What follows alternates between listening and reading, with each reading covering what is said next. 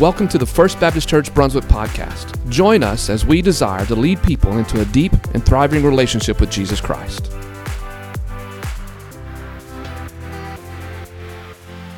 Good morning to you. Has it been a good day so far? Can I get an amen on that? It has been a good day. I'm so glad that you are here. How many of you are having trouble wearing your clothes this weekend? From Thanksgiving, a little tight. Anybody with me? Nobody. Maybe it's only me. Well, if you have your Bibles with you this morning, and I'm sure that you do, go to Philippians chapter 4. Philippians chapter 4, looking at verses 14 through 23 this morning, as today we complete our journey through the book of Philippians, and all God's people said, praise God. Praise the Lord. We are going to conclude our series titled JoyFull, this walk through Philippians. Next week, we'll begin a brand new series titled A Christmas Playlist, where we'll be looking at the songs of Christmas as we look at the first two chapters of the book of Luke. And that sermon series will begin next Sunday, and it's going to conclude during our Christmas Eve service. And that'll be on, when's Christmas Eve? What's the date? Is it always the 24th? Okay. This year it's going to be on the 24th, on Christmas Eve. And so, so every year we have a Christmas Eve service, which will be communion and candlelight, and you want to be there for that, and you'll hear more as the weeks continue. But we begin that series next week, but today we conclude our series on the book of Philippians, and I've titled today's message, Joy in Giving. And I'm sure after Black Friday and what's coming up tomorrow, Cyber Monday, I'm sure some of you may wonder if there truly is joy in giving, as our bank accounts are depleted, but I will assure you that there is joy in giving. And so today's message, as we conclude this series, it is on money. Not how to make it, but how to give it. Now, I know that whenever a pastor begins to preach and speak on money, it's a sensitive topic, and I run the risk of somebody leaving today saying, well, that's all that pastor talks about is money. Well, that's not true, but that's what our text is going. That's where our text is going to take us this morning. Is in giving. I came across a story this past week of a college student who is in need of money. So he sent a text to his father, and he said, "Dear Dad, no money, no fun. Your son." The father promptly texted back, "Dear son, too bad. I'm sad. Your dad." Well, today, as we conclude this book, I want to remind you something that I shared with you from the very beginning, that the book of Philippians is truly a thank you letter. It really is a missionary thank you letter. Paul, the missionary, started this church at Philippi, and he writes back to them saying, thank you because they gave. And when Paul writes this, he's writing them from prison. He's not sure what his future holds, but he wants to let this church know that their giving made a difference in Paul's life, and it made a difference in the spreading of the gospel. And so in our text, verses 14 through 23, we'll really make it through verse 20, but when we look at our text, my prayer is that we will see wonderful truths about Christian giving.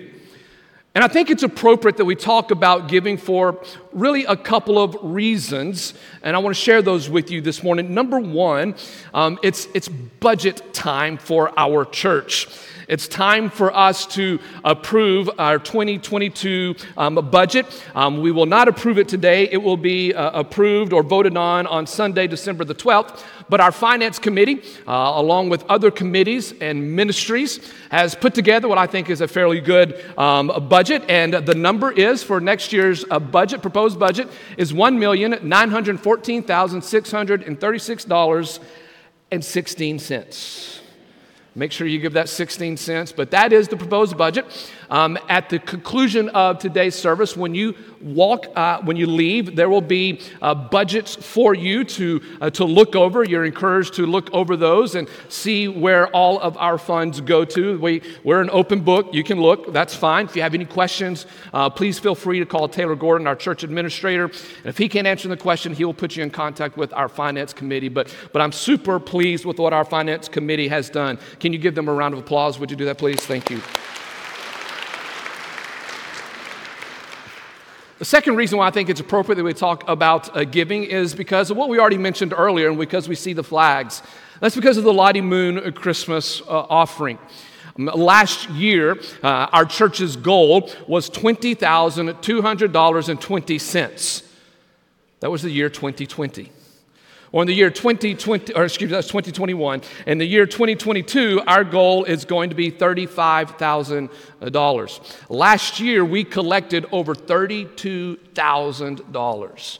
So we blew the goal out of the water. And so I just want to say thank you for that, and that we continue to give to the Lottie Moon Christmas offering. And so all of this, as I see all of this come together, I see the ending of this sermon series come together, I stand amazed. And really on Tuesday and Wednesday, I was just in awe of the Heavenly Father and in the providential, sovereign hand of God and how He orchestrates all things. He makes all things to work together. I remember when I was organizing and planning this sermon series, I had planned to complete this series about 2 weeks before Thanksgiving. But 2 weeks ago, I just got dog tired. Anybody with me know what I'm talking about? I just got tired. And I just needed just a little bit of a break and a breather. And we had some guest speakers speak, and Ethan, our student pastor, spoke as well. But that allowed me to push the sermon series back a couple of weeks, and it allowed me to preach the 2 Sundays that sandwiched Thanksgiving. It allowed me to preach on joy and being thankful, and today I get to preach on joy and giving. Thanksgiving. But God orchestrated that, and as I was preparing this, I just stood in awe that God is in control of the details. Amen? God is in control, and so He works all things together. And I don't know why a couple of weeks ago I got tired. I don't know why certain things happen, but when I turn around and look back and I see the providential hand of God, I say, thank you, Jesus, that you're in control and that you know what you're doing, because I have no idea. Can I get an amen on that one? To Jesus, not me. Amen. God is in control, and so I'm thankful, so thankful about today's message, how it's sandwiched around Thanksgiving, and how we get to conclude this message. And so here's the big idea of today's message, and write this down. Here's the big idea. The joyful life is a life that gives. Would you say that with me? A joyful life is a life that gives. And in Paul's last few verses, we see, because remember the theme of Philippians has been joy.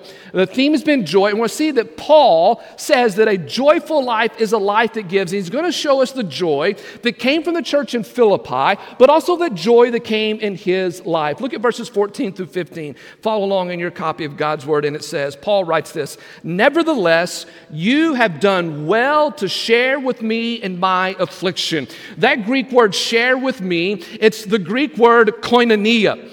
It means fellowship. It means two people in a boat rowing together. And so Paul says, you have done well to share with me. We've come together for one purpose. You've shared with me in giving. You've shared with me in affliction. And this statement is filled with joy. Look at verse 15. He says, you yourselves know this, Philippians. You know that at the first preaching of the gospel, after I left Macedonia, now remember, Philippi is in Macedonia. After I left Macedonia, no church shared with me in the matter of giving and receiving, but you alone. Think about that for just a moment, church. Paul says, Paul, the greatest church planter, maybe the greatest missionary, Paul says, he says, church, listen to this. No church shared with me except you and you alone. Think about that. No church shared with me but you. So on one hand, there's great joy from Paul. He's saying, thank you that you shared with me, But can you also maybe hear a little bit of disappointment that no other church joined along in the spreading of the gospel of Jesus Christ? Paul says, nobody did it but you. Look at verse 16. For even in Thessalonica, you sent a gift more than once for my needs. Here's the first thing we can learn about having joy in giving. Number one, write this down. A joyful church is a giving church. A joyful church is a giving church. You can even flip that around and say a giving church is a joyful church. And this is what Paul says to the church at Philippi. Now, let's remember the context here. Paul is writing this letter to the church at Philippi. He's writing it 10 years after he planted this church. And when he planted this church, there was a major spiritual oppression. Now, let me remind you what took place when Paul and Silas, when they started this church. This comes from Acts chapter 16, if you want to know more about that. But when Paul started this church in Philippi, here's what happened to him. Number one, he was beaten. It's pretty good. He was thrown in jail. He was arrested. He was thrown in jail. He's placed in chains, and there he and Silas were miraculously delivered when there was a midnight earthquake. And if you remember the story, that's where the Philippian jailer was saved by all of this happening. And then after Paul and Silas were delivered by this miraculous earthquake, they were escorted out of town because because the city leader said, you are causing too much of a disturbance. Anybody want to sign up for church planting? No, I don't think so. But that's what happened to Paul. Paul starts this church, has great fruit within the church, but the local community despised him. It said, you, Silas, you get out of town. You're causing too much of a disturbance. And so Paul leaves and he makes his way to Thessalonica. And there in Thessalonica, he has problems in Thessalonica. He goes to Berea, has some fruit in Berea, but men from Thessalonica came to Berea and said, don't listen to Paul. He's a rabble rouser. So wherever Paul goes, there's these men who are following after him and saying, Paul, you need to keep your mouth shut. But here's why Paul is so grateful and why Paul is so thankful for the church at Philippi. They never forgot what Paul did for them. They remember all of the spiritual oppression that Paul experienced. They did not forget what it cost Paul to bring the gospel to their city. And here's the thing. Paul didn't forget what they did for him. Look at verse number 14. Look at verse number 14. Look at verse number 15. Paul uses some accounting terminology here. He uses some accounting terminology when he says, look at the end of verse 15. After I left Macedonia, no church shared with me in the matter of what? Giving and receiving. So in Paul's mind, he's teaching them this. He's teaching us this about Christian ministry. It's a two-way street. Paul preached the gospel, which benefited those who heard the message, and then the hearers supported him financially because they received a blessing from him. And church, that's the way it works. The Bible teaches this, that if somebody blesses you, then you bless them because they blessed you. That's the biblical model. That's the biblical model for pastors. That was the biblical model for the Old Testament priest. In the Old Testament, when you came to give an offering, some of that went for the offering and some of that went to the priest so that they would be provided for. Why? Because the priest blessed the people and now the people are going to bless the priest. It's the same way today in the New Testament church. If you have been blessed, then you give where you have been blessed. You give where you have been blessed. Malachi 3:10 says this, bring the whole tithe into the storehouse, that there may be food in my house. So here's the question when it comes to giving. Are you blessed by your church? If you're blessed by your church, then give there. You give there. Not out of guilt or because the pastor says that, but you give out of obedience. You give out of receiving a blessing. What I do, what the pastors do, what many lay leaders do when they teach or when they organize things, it is to be a blessing to you. It's to be a blessing to you, to see you take one step closer to Jesus. And then the Bible teaches, if you've been blessed by them, then you bless in return. Have you ever been blessed by a missionary in a distant land? Then bless them, help them, give them. If you see a ministry within our city where you have been blessed by that ministry, then give to them. If you believe that a certain college needs a winning football program, please give to Texas Tech.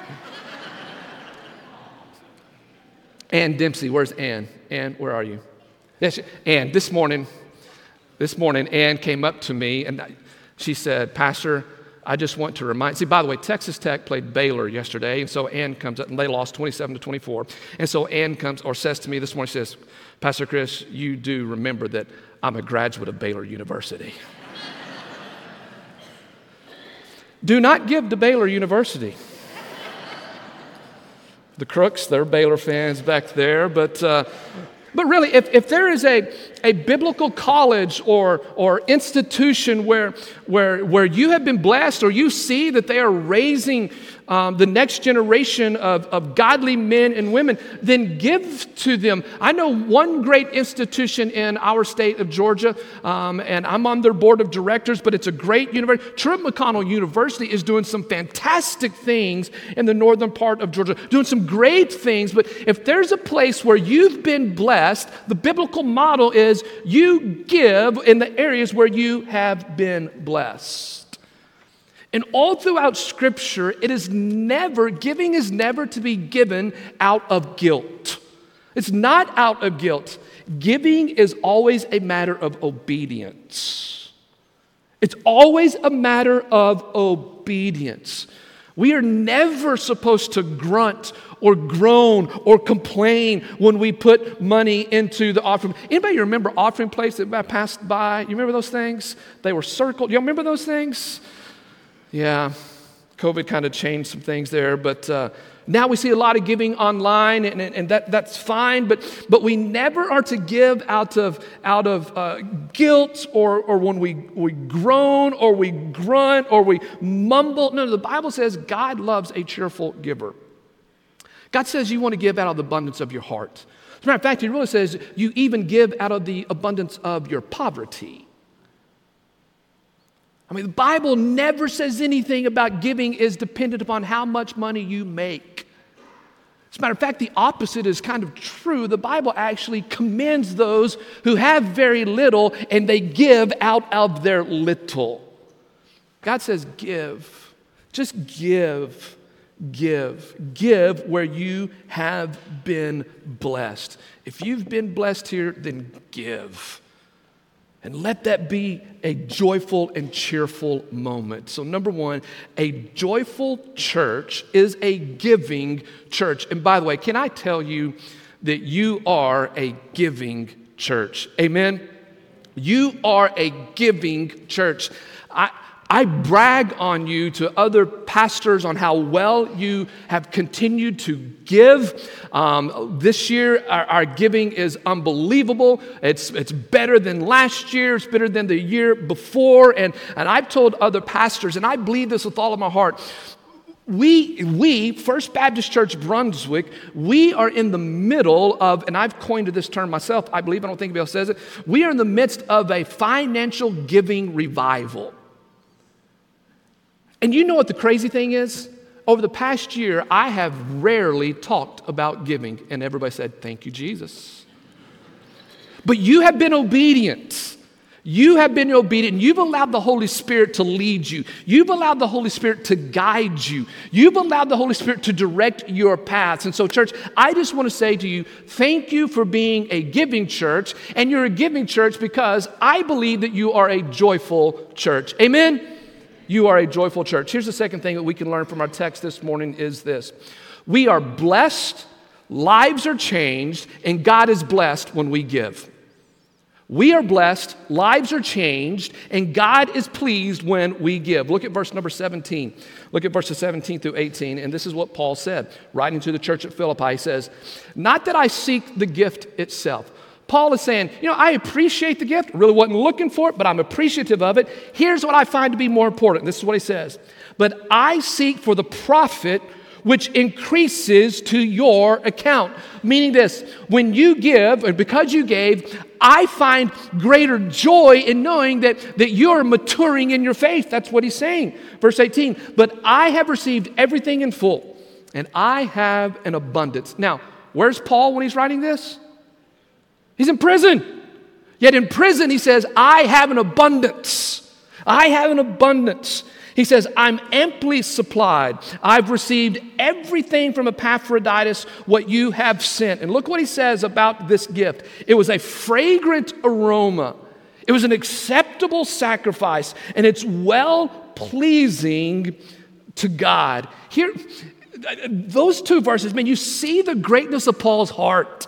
Do you see that? So many times, and this is true in my life, I've always believed that I was not given the spiritual gift of giving gifts. I've been given the spiritual gift of receiving gifts. You know what I'm talking about? I love that, right? We all love that. We all love to receive gifts, but here's Paul. Paul's like, man, the gift, yes, I'm appreciative of it, but here's what's even more exciting to me. I'm more excited that you, out of the goodness of your heart and out of your obedience, out of your love for me, the love for the gospel, love for Christ, and love for the church, out of that love you gave. That's what excites me more than the gift. I mean, that's the greatness of Paul's heart. That's where we have to come as mature believers, that we give out of the goodness of our heart, and then we receive the gift, and we're thankful for the one who gave the gift. Are you with me? I mean, be thankful for the one who gave the gift and not the gift itself.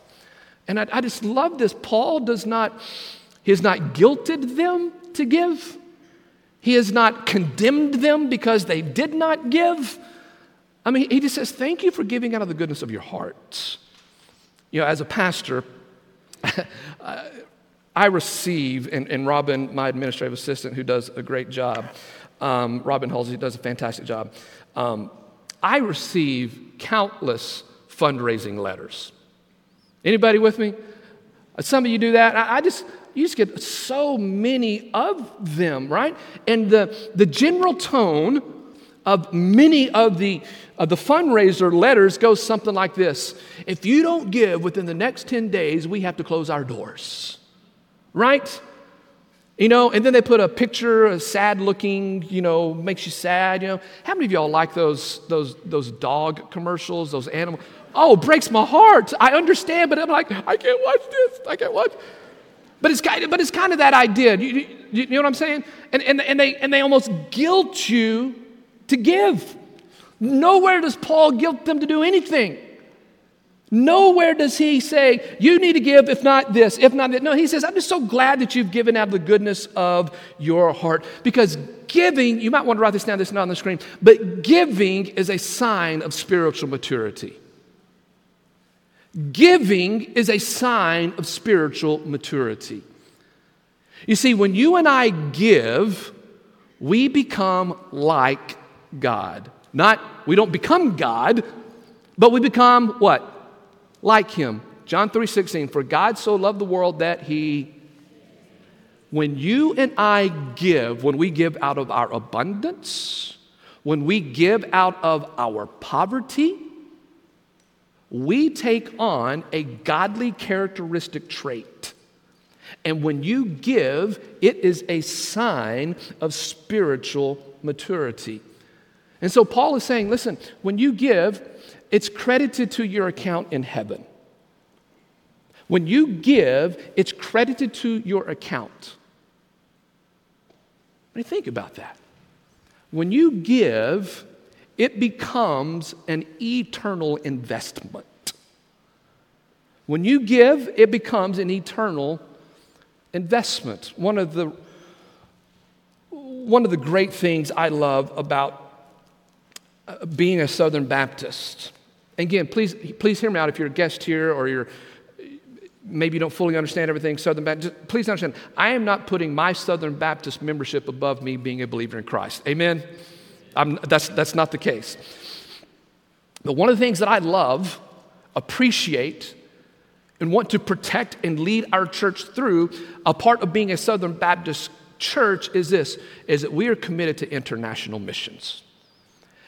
And we're committed through the International Mission Board. That's just who we are.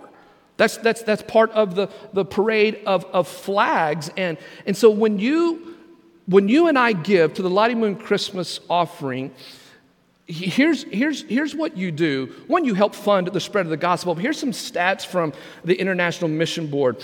We need to give because, according to the International Mission Board, 154,000 people are dying daily without Christ. 154,000. That's 2 times the size of Glenn County. 154,000 people died daily without Christ. There are over 7,000 unreached people groups that contain 4.5 billion unreached people, which means if those 4.5 billion unreached people die without Christ, they die separated from Him for all of eternity. Some other stats. The world population is growing by almost 1.5 million people per week, and it's estimated that evangelical Christians only share the gospel approximately 275,000 times per week. I mean, we're not keeping up with the population growth. But yet Jesus, some of His last words says, "Go ye therefore into all the world and do what? You make disciples, and you baptize them."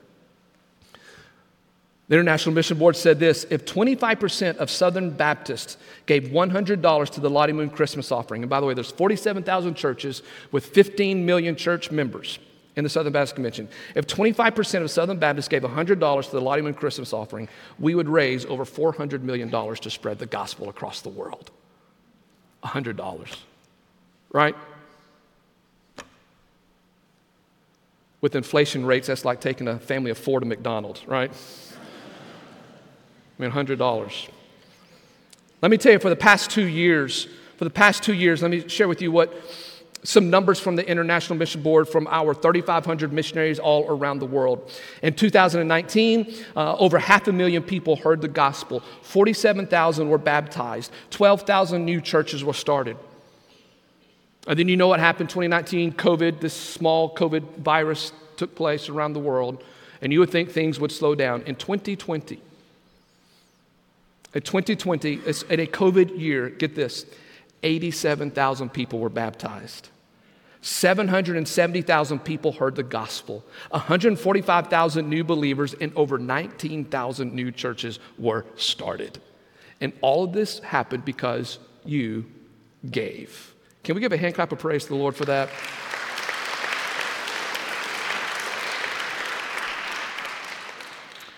And I know the argument. I know there's some people who like to argue this thing, and because I hear this a lot, they'll say this: "Well, Pastor, we need to go more than we give. We need to go more than we give." And I understand the sentiment. I totally understand that. But it is my belief, and really it's my belief comes from Scripture, is this: giving or going is not an either or; it's a both and. Some of us cannot physically go. Amen? Some of us can physically go. If you are physically go, you are commanded to go. Matthew chapter 28. That is not an option for us. The command is we go. We are to go. If you're physically able, then you need to go. If you're not physically able, that's understandable. But here's what I do know: everybody can give. Everybody can give. Not everybody can go, but everybody can give. And when you give, I just want you to catch this part, because it's been convicting to me. And as I was praying about this message this morning and going over this morning, it just hit me and it convicted me. When we give, we are investing in God's work, and it will be credited to our account in heaven.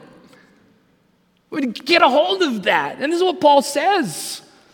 Man, I'm thankful for the gift, but I'm more excited that for your profit that you're going to receive in heaven.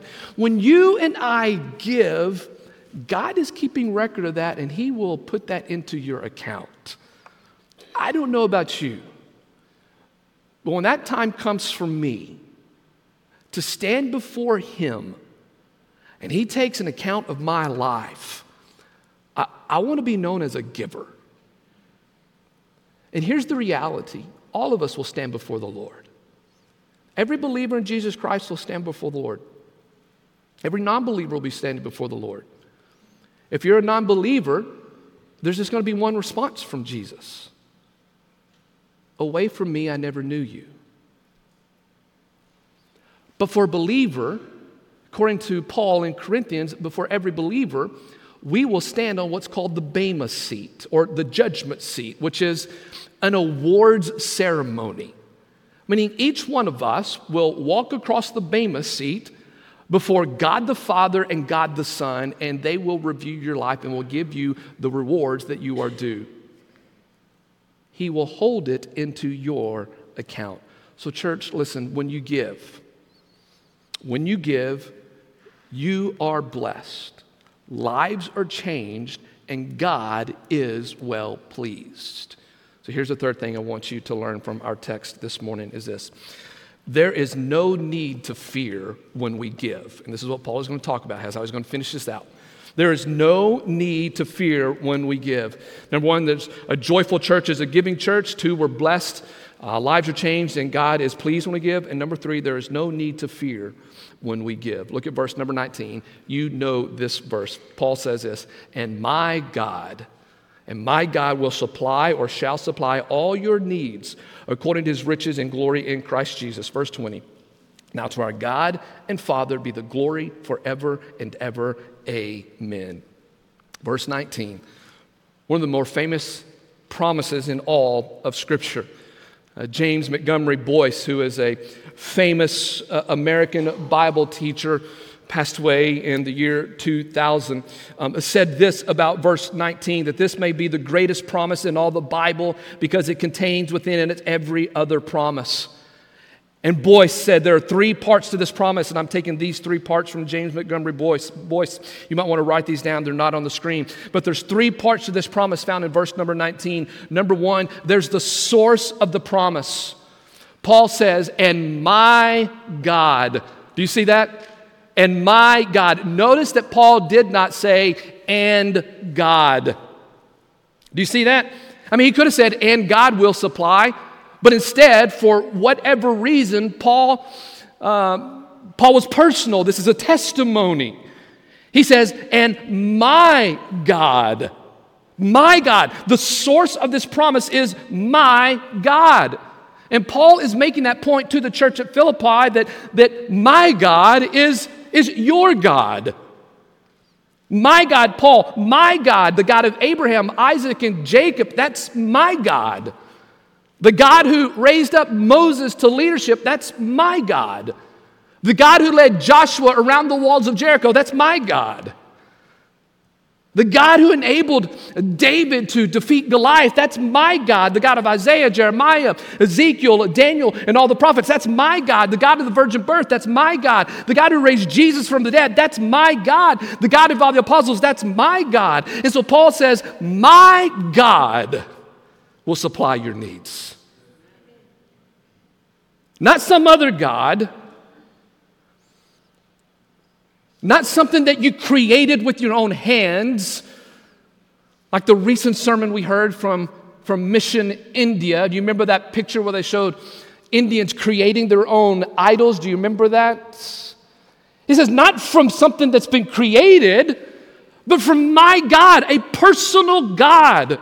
My God is the source of all of the provision. The second thing that Boyce says is this: there is the statement of the promise. You have the source of the promise, then you have the statement of the promise. And my God will supply all your needs. And the most important word in that phrase is the word all. In Greek, that word all means all. It means everything. So my God, your God, my God will supply all your needs, which means this: whatever you need, my God will supply. Whatever you need. So whatever you need this Thanksgiving season as we transition into Christmas season, whatever you need, God will supply all. Do you need forgiveness? He has abundance of forgiveness. Do you need grace? Oh, God has more grace than we can ever imagine. Do you need hope? He's the God of hope. Are you tired and you want to give up? Jesus says, come unto me, all you who are weary and heavy burdened, and I will give you rest. Are you concerned about the future with, possibly another greater virus coming our way? Have you heard that? Are you concerned? Well, know this, Jesus or God through the book of Proverbs says this, in all your ways acknowledge him, he will make your path straight. Do you need a miracle? Do you need a miracle from God? And we're coming upon the Christmas season where we're going to hear one of the greatest miracles. Jesus born of a virgin. And so we can learn that there's nothing impossible with God.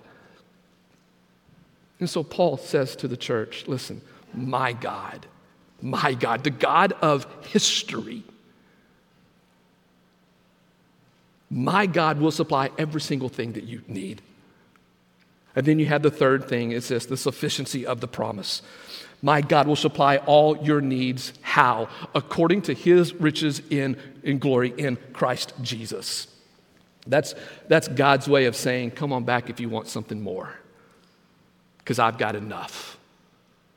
All of those things that you need, that God knows that you need, he has ample supply of it, which means this, don't ever think that you're asking too much from the Lord.